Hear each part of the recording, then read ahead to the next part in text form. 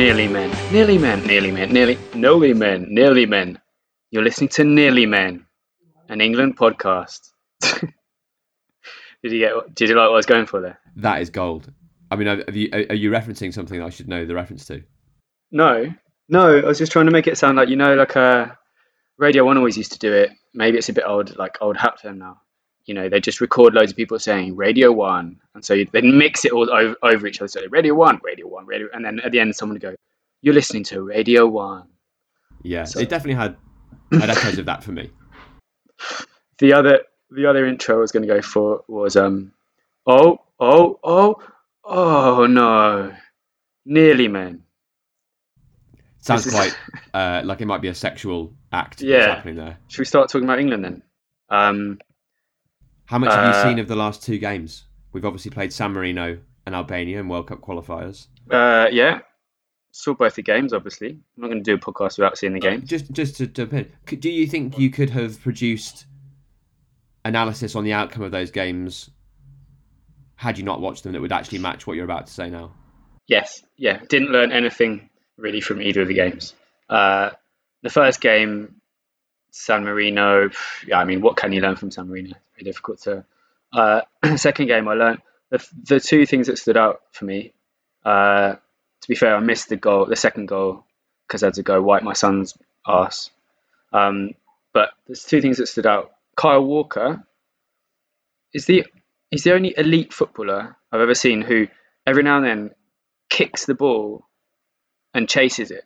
Like, not like pushes it past a man, but he actually like kicks it 15 yards ahead, backs himself that he's got enough pace to beat the defender and get onto it. And I've seen him do it various times. It never works. There was a ludicrous one he did in the first half. Yeah. In the final third, where nothing was really on, but nevertheless that wasn't on either. I think even in his pomp, that was a flawed strategy.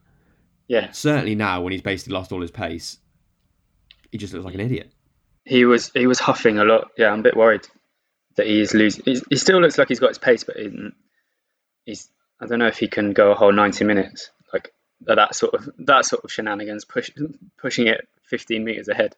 I think shortly after he did that, then England had recycled the ball, and it came to him on the halfway line, and he just sort of knocked it straight back to Stones. Yeah. And Dixon was like, he's got to attack. He's got to just attack the space there. Oh yeah, I just ran a bit 50 yards to be fair, so he's probably huffing and puffing. Yeah. The other thing that stood out for me in the game was another thing. Sterling, who big fan of Raz Sterling. He does. I've never seen a player do so many like air kicks as him. I'm not having a go because he's a great player, but for such a good player, he does quite often like take a swipe at the ball and completely miss it.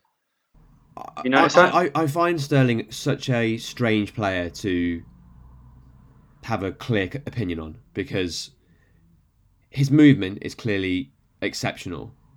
His ability to find space, he drags defenders out of position, creates space for others, ends up in goal-scoring positions a lot of the time. Obviously gets a lot of goals for City that way as well. But there'll be quite a few times when I watch him, just he doesn't seem technically particularly good. Yeah. And you obviously don't need to necessarily be to still be a really effective player at international level or world level, which he definitely is. But there are definitely times where I think he flatters to deceive. I did actually want to ask you a semi-serious question about the massive issue this sort of England camp. Trent. Not the River Trent, mate. Trent Alexander-Arnold. What's his name? Liverpool. Trent Alexander-Arnold. Plays for Liverpool. Right back. Some people say he's the best right back in the country. Some people say he's the best right back in the world. Not Gareth Southgate. No room for him in his squad. What are you saying as a Liverpool fan? For me, this is likely to be a bit of a gameplay move, a bit of management. Ooh, Mourinho-esque. Possibly. He knows TAA's qualities. He knows he wants him in the squad. He's going to take him to the Euros. He thinks he might be getting a little bit complacent. I don't think that's too bad. Oh, nice. I think you could lay that argument it's not one that I subscribe to. Right, okay, you had me there. I had you. It is a total disgrace. What he is doing still at home when we've got the likes of Kyle Walker pushing the ball past someone and trying to run around him from 15 yards out, I do not know. TAA has got a passing range second to none in the country. A delivery of the ball unmatched by many in his position. Maybe only Reece James. An engine, a left and right foot. You could say he needs to improve defensively, but I still think even with that, he should be in the squad. Well, there you go. There you said it. You could say he needs to improve defensively. He's a defender. Now, you know, if I was going to play the role of a kind of an old hack pro from some Arsenal team or something, I used to like lifting my arm, running around in training with my arm up while George Graham shouted at me. That kind of vibe. I would say defending, first of all, is about defending.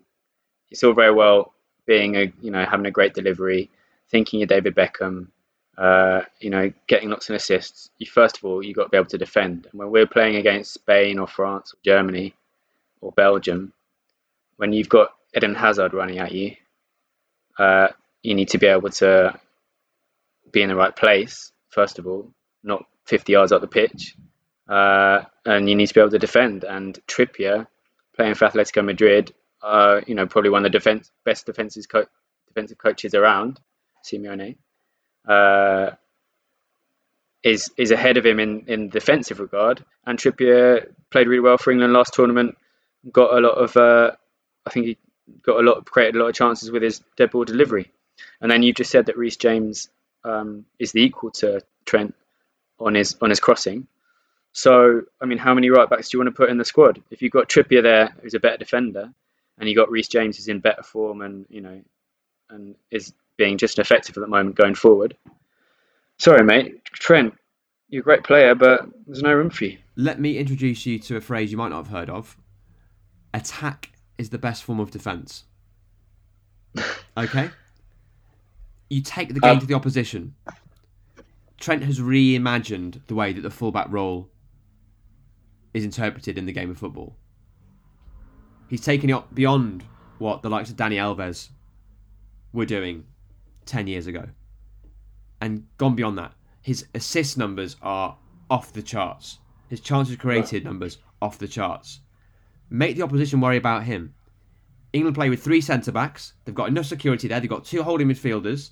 There's plenty of defensive cover in that team. You need the likes of Trent to be bombing forward, running onto the ball, taking the game to the opposition. And no one in the country can do that better than him. Right. Interesting comment from... I saw a clip of Jamie Redknapp talking about that. Because obviously Trent he doesn't play wing-back. And you might assume that attacking fullbacks would like to be wing-backs. But Redknapp was talking about a conversation he had with Ashley Cole. And Ashley Cole told him, no, I hate playing wing-back because I like to come from deep. And I think maybe Trent might be the same. He's never done it for England, really, has he? He's been given quite a few caps under Southgate, and Southgate said he's never reproduced his Liverpool form for England. How long do you give him? Whose problem's that? I would say it's Gareth Southgate's issue. Well, and I'd say to Ashley Cole, just start your run a few yards further back, fella. It's the same role. Well, he can't because the third centre back is in his way. The third centre back's not in his way. The third centre back is inside him. Just start a few yards. I've played Sunday League level, so I think I'm fairly well qualified on this topic. You used to play a bit of wing back, didn't you? Wing back or regular full back, all the same to me. If I see the space, I'll attack it. See, I was a regular fullback. I much preferred regular fullback to wing back. So you just sit in, tuck inside, not let anything past you. No, I'd get up, mate. I'd get up and get crosses into the box. Well, yeah. Sometimes. But, I don't know. let's face it, Trent's a great player, but we've just discovered that we know Gareth's defensively minded. Cautiously minded. I think it's going to be tricky. I think it's going to be tricky for him to get back in now. A lot can happen in the lead up to tournaments, as we've seen historically. Players get injured, players come out of form. I think there's still a few surprises, a few twists and turns in store before the Euro squad is announced. Stand up all your scousers for Michael and Wayne, Mangs for Scousy, Cockneys for Beckham and James. Come together for you, together like you are. Do you want to go through the team against Albania and give them a quick, a one-line reaction to each player? You can say it can be a word, it can be a number, if out of 10 if you want, or it can just be some whatever. Numbers, some words. We'll aggregate it at the end. We'll do it alternately. See how it turns out. Nick Pope. Poor distribution. Definitely number 2.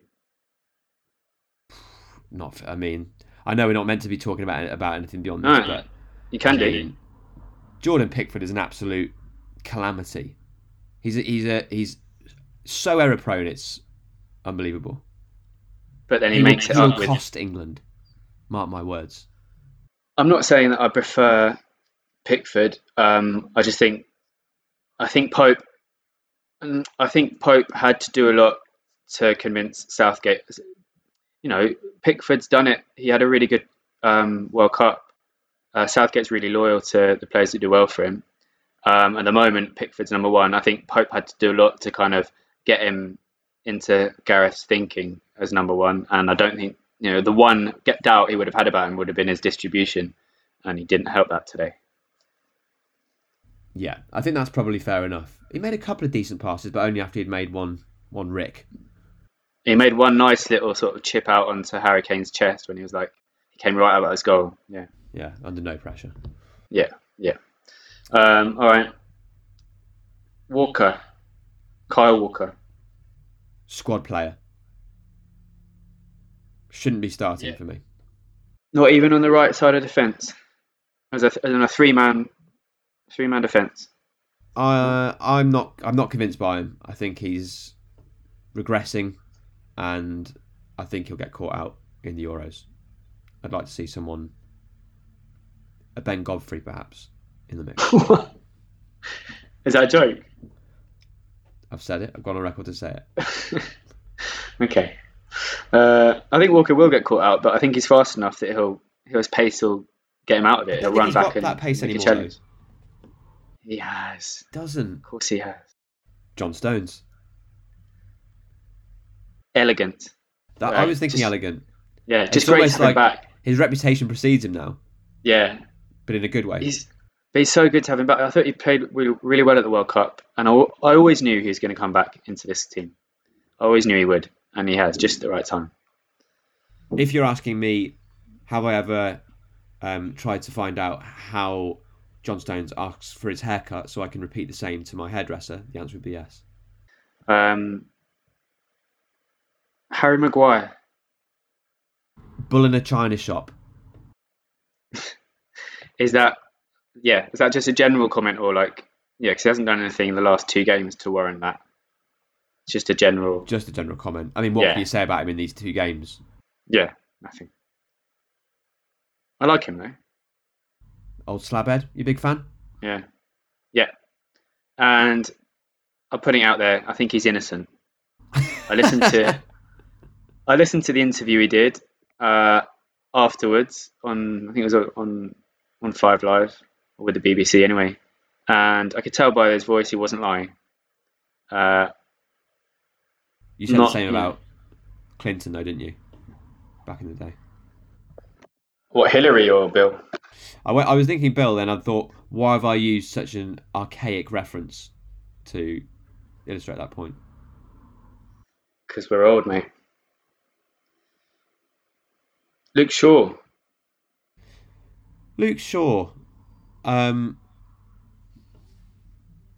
First choice would be what I'd say. Yeah, I mean, I think there's not a lot to choose between him and Chilwell, is there?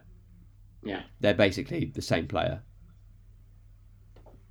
But a real renaissance for Luke Shaw.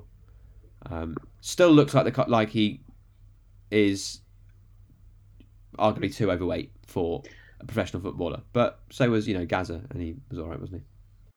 I think that's just a look. I think some players just look like that. Yeah, he can't be. He's on like the form of his life. He's not going to be carrying too many pounds, is he? It's not like he's not fit. Yeah, but yeah, he just looks very very stocky. Yeah. Declan Rice.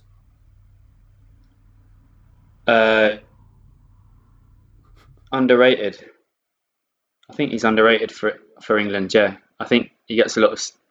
I think he's gets a bit of stick because he's one of those holding midfielders that Southgate always likes to play, and so he kind of cops it a bit for the side lacking creativity. It's not his job. I think he does his job really well, and I thought he played really well in Albania today. Did a lot of interceptions. Unfortunately, alongside him was another holding midfielder, Calvin Phillips. So, I think Rice is a definite starter in every England game. Yeah, he seems like a good lad. I've always liked him in interviews. I think he speaks quite well. Got a good head on his shoulders. And he's talked about himself wanting to sort of emulate the likes of Vieira and players of that stature and similar kind of build to him, who are very leggy but could get up and down the field. And if he gets obviously anywhere close to that, it'd be amazing. He's got a similar kind of style, hasn't he, to Vieira? Similar kind of gait, I'd say. Sure. Calvin Phillips? I don't think he should be playing. I think he should be playing Phillips or Rice, but not both of them. Yeah. Raheem Sterling. I've sort of had a bit of a rant on Sterling earlier. I wouldn't call it. Yeah. No, Sterling, effective. That's what I'd say about him. I think he's always one of our best players. That since the World Cup, he's consistently been like one of our best players whenever he's played. Always looks dangerous. Always creates something. Yeah. Love Sterling. Harry Kane. Poor finishing. What can you say? Poor finishing. Well, he shouldn't have hit the bar with that. Oh, come on. Do you think he's gone into the dressing room and thought anything other than I've got to score there? No, but that's what makes him such a great player. Last one, Phil Foden. Yeah. Mercurial. He's apt just him. I mean, he's for me probably the best footballer in England in terms of his innate ability, his touch, his vision, movement. He's just incredible to watch. Where did you play him?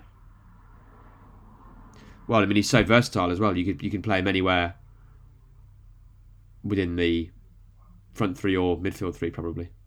But I want to see him in dangerous positions, in between the lines, creating havoc. Yeah, I'd love to see him behind the front three in like a 4-2-1, 4-2-1-3. But not going to happen. Not going to happen. Yeah, we got into some like quite serious England chat there. I wasn't ready for that. My sense from looking at your face was that you weren't quite prepared to go down that road, or it wasn't the road you were hoping to go down. I'm just not sure that people coming to this podcast will be wanting to hear our analysis that much, because I'm not sure. I know that supposedly the British people had enough of experts, but do they really want us to take the place of experts with our opinions? I don't know. I think they'd feel comforted by the fact that two equally uninformed men on the street are given the opportunity to actually voice their opinions for once. What for once, right? A couple of young white men are allowed to have their voices heard. About bloody time, eh? Exactly. Oh, did you hear? Did you hear that sound, Sam? I did. Half-time whistle, isn't it? It is. As you know from the running order that you very carefully looked at. Scrutinised heavily. Yeah, the half-time whistle denotes a time in the show where we stop talking, stop talking so seriously about football, and you're free to talk about anything else you want in your life. Got anything? Well, Nothing. You've got nothing. very little is happening in my life at the moment, Sure. but that's not quite the case for you, as far as I'm aware, because you've recently got a new job. I have. Yeah. Was there anything noteworthy about that interview process or that application process, you'd say? No. The noteworthy thing was I'd created what I thought was an incredible cover letter. So I should have a like generic cover letter for all No, for like- all jobs. No, I sort of generic, but I obviously like adapted it for each one. But so I work as a copywriter, so like writing marketing bullshit, basically. But that means in a cover letter, you have to try and do it very well because it's obviously you're trying to show how good you are at writing, which is the job. Yeah, let's start again. So about 6 months ago, I created this very ballsy, in your face, like knock them out of the park cover letter, thinking like, right, it's time to all or nothing here. And I was so happy. I was so happy with it. I got really excited, and I was like, I can't wait. This is going to be a complete game changer. Now, every job I apply for, I mean, how can they not reply to this? They're going to absolutely love it. Like, started applying for all these jobs, convinced that I was going to get interviews with all of them. Didn't get any. Went very quiet on the old inbox front, and then sort of So recently I revisited it and kind of looked at it in the cold light of day and thought maybe my cover letter isn't as amazing as I thought it was. So I changed it to a normal one and I got the job. I mean, very impressive to have that humility in many ways, to see the error of your ways, change things up, and reap the rewards. What was the inspiration for the more bullish cover letter? It kind of, I'd say, kind of Neil Strauss, The Game, the idea of peacocking, you got to go big or go home, it's better to get noticed. It's better to write a cover letter that some people might think, oh, that guy's a bit of a dick, but at least they've noticed it. And then, one of them are going to love it. One time they'll actually like it and they'll pick you. Sure. Were you thinking about your audience being different? In Spain, for example, do you think they had a different sensibility that may be more attracted to that type of approach? What you think? Like the Spanish are more like emotional and flamboyant in their job applications? Well, I reject you putting words in my mouth, but yes. Do you want me to read it to you? I'd love that. I'm still not sure whether it's terrible or great, so I'd like you to be the judge of it. So it starts off, hi, and then the name of the company. I tick all your boxes. Seriously, all, and then I put the number of things they asked for in the offer. Seriously, all 10 of them. In fact, I don't just tick them. I put a big red swoosh in them so hard that the metaphorical pen goes right through the metaphorical paper. That's my first paragraph. I'm cringing already. I don't know what I was thinking. Honestly, I thought I'd stumbled across. I was so happy with it. And then, to be fair, the next paragraph, I think the next paragraph does kind of make the first one okay. I don't know. So I go, if that sounds a bit arrogant, I should add that life in general, I'm nothing special. There's loads of boxes that I very much fail to tick. I don't dress well. I'm awful at opening sauce sachets. I live in fear of having to parallel park. I could go on. My partner already has a long list if you need it. So the second paragraph, I kind of felt that was a nice little self-deprecating. Yeah, you softened it. Yeah, but maybe the damage is already done, right? It's already in the bin. Right. They haven't even got to the second paragraph. Yeah. Right. Okay. Oh well, lucky I changed it then. Oh, sorry, I didn't know if there was any more there. Oh no, so it goes. I could go on. I listed all the things I'm bad at, and then he goes. Luckily, none of these are in the job description. So what do I offer? And then I just, The things I said before that I've already ticked, that I'm already ticking. and then I go a bit more standard on the rest of it. So it's more that hard hitting intro that you thought would just make them sit up and take notice. They see the same thing over and over again, the same platitudes doled out, and this guy is something different. Yeah, it's making an entry, isn't it? It's like you just walked into a club, and I don't know, it's just like bottle of champagne, and you're just spraying it everywhere, and everyone's like, "Who's this guy?" Some people are saying, "Oh, he's a bit of a dick. He's got champagne on my shirt." Other people are like, "Oh my god, this guy's a baller." But how many companies did you send it to? Quite a few, yeah. Probably I don't know, 8 or 9, I'd say. So enough to make a judgment call that it just wasn't working. And 8 or 9 with no interviews, no response. Not a great hit rate. Not a great hit rate. So yeah, a sign of a great manager, bringing it back to football. When something's not working, don't be stubborn. Change it.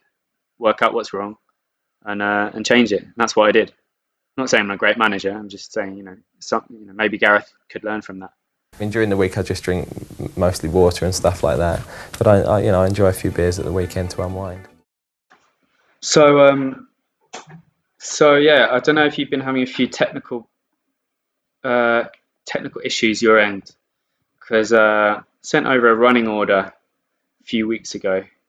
For some reason, all your contributions to it haven't appeared in the doc. I don't know if it's like a Google global problem that they're having, or it's just isolated to maybe your IP address. But for some reason, all your notes haven't appeared in that. Really, that is interesting. For a couple of reasons. One being that I think when you emailed me to pitch this idea of a podcast, that appeared to have been sent at about 3:30 in the morning. It was a moment of inspiration. There were words to the effect of, "Don't worry, I'll do everything. You just need to turn up."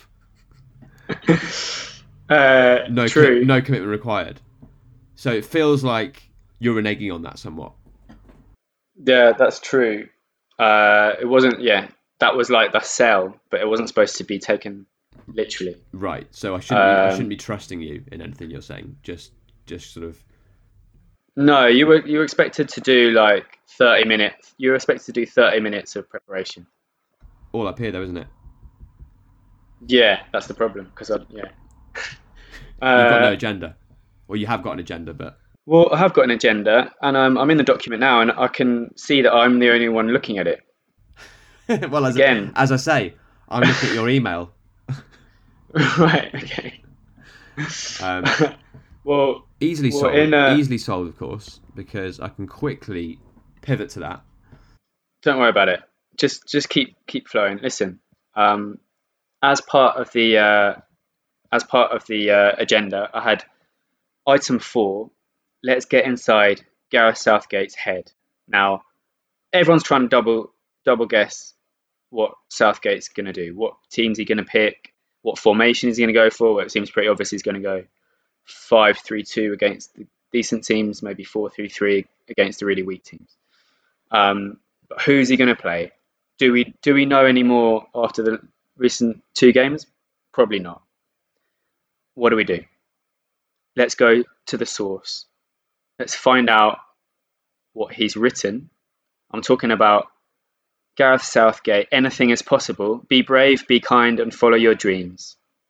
A book by Gareth, available on Amazon, forward by Charles. Charles?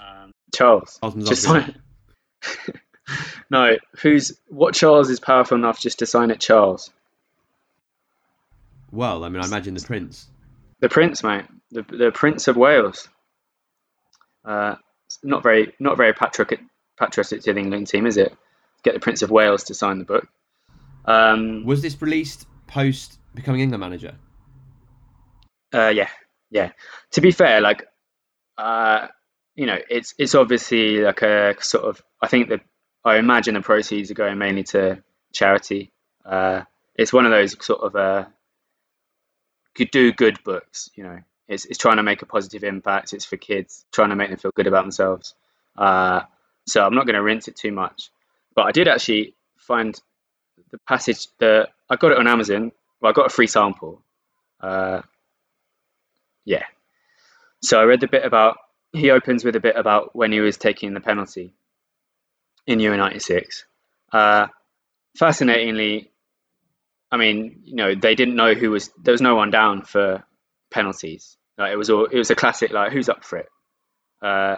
So it comes to number 6, and he's volunteered just because he's a nice guy. He basically says he just felt like he should take responsibility. It's not like he fancied it. It's not like he'd been allocated it by the manager and had trained for it. It was just like, I feel like I'm obligated to do it.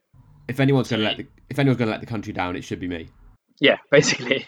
And he gets up to take it. Like he says, he couldn't even feel his legs when he was walking up to the ball. Like he's basically like me. Like I'd be exactly the same if I had to take a penalty for England, or even for my local team.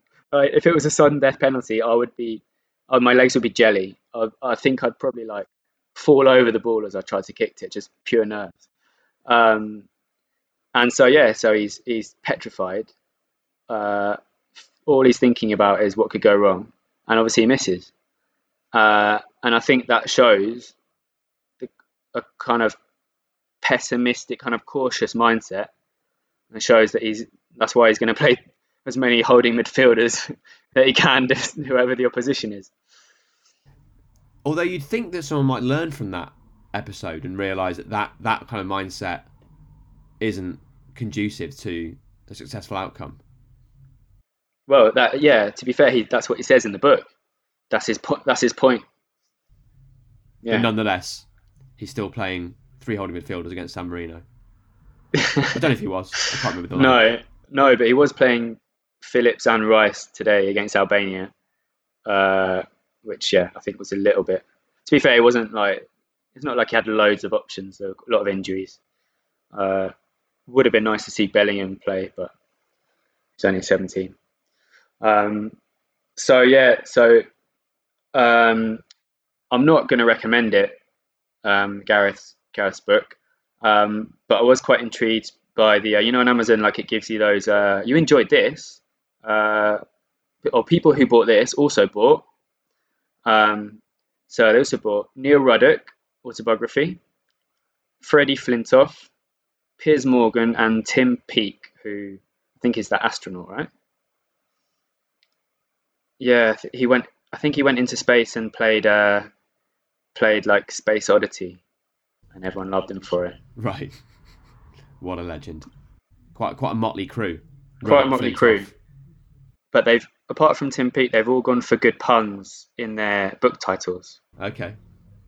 Can you guess what Neil Ruddock's book might be called? I mean, off the top of my head, obviously we know him more commonly as Razor. Yeah. To what extent is that in the title? Am I on the right lines? Yeah. You're on the right lines. It's called, Neil Ruddock, My Closest Shaves. Sure, yeah. Good. Yeah. Freddie Flintoff. Freddie Flintoff. Oh, he is obviously called Fred. Yeah. There was a band called Right Said Fred. That's it. He's gone for that. Right Said Fred. Right. Is he spelt right? WRITE? No. That would have been ridiculous. No, he's just gone for Right Said Fred. Okay. Because he's called Fred, and there was a band called Right Said, and he's sort of saying stuff. It kind of works, but it's kind of yeah. Is there a comma after right? Is there what? Is there a comma after right? Is he saying right? Said Fred? No comma. No. And then there's Piers Morgan.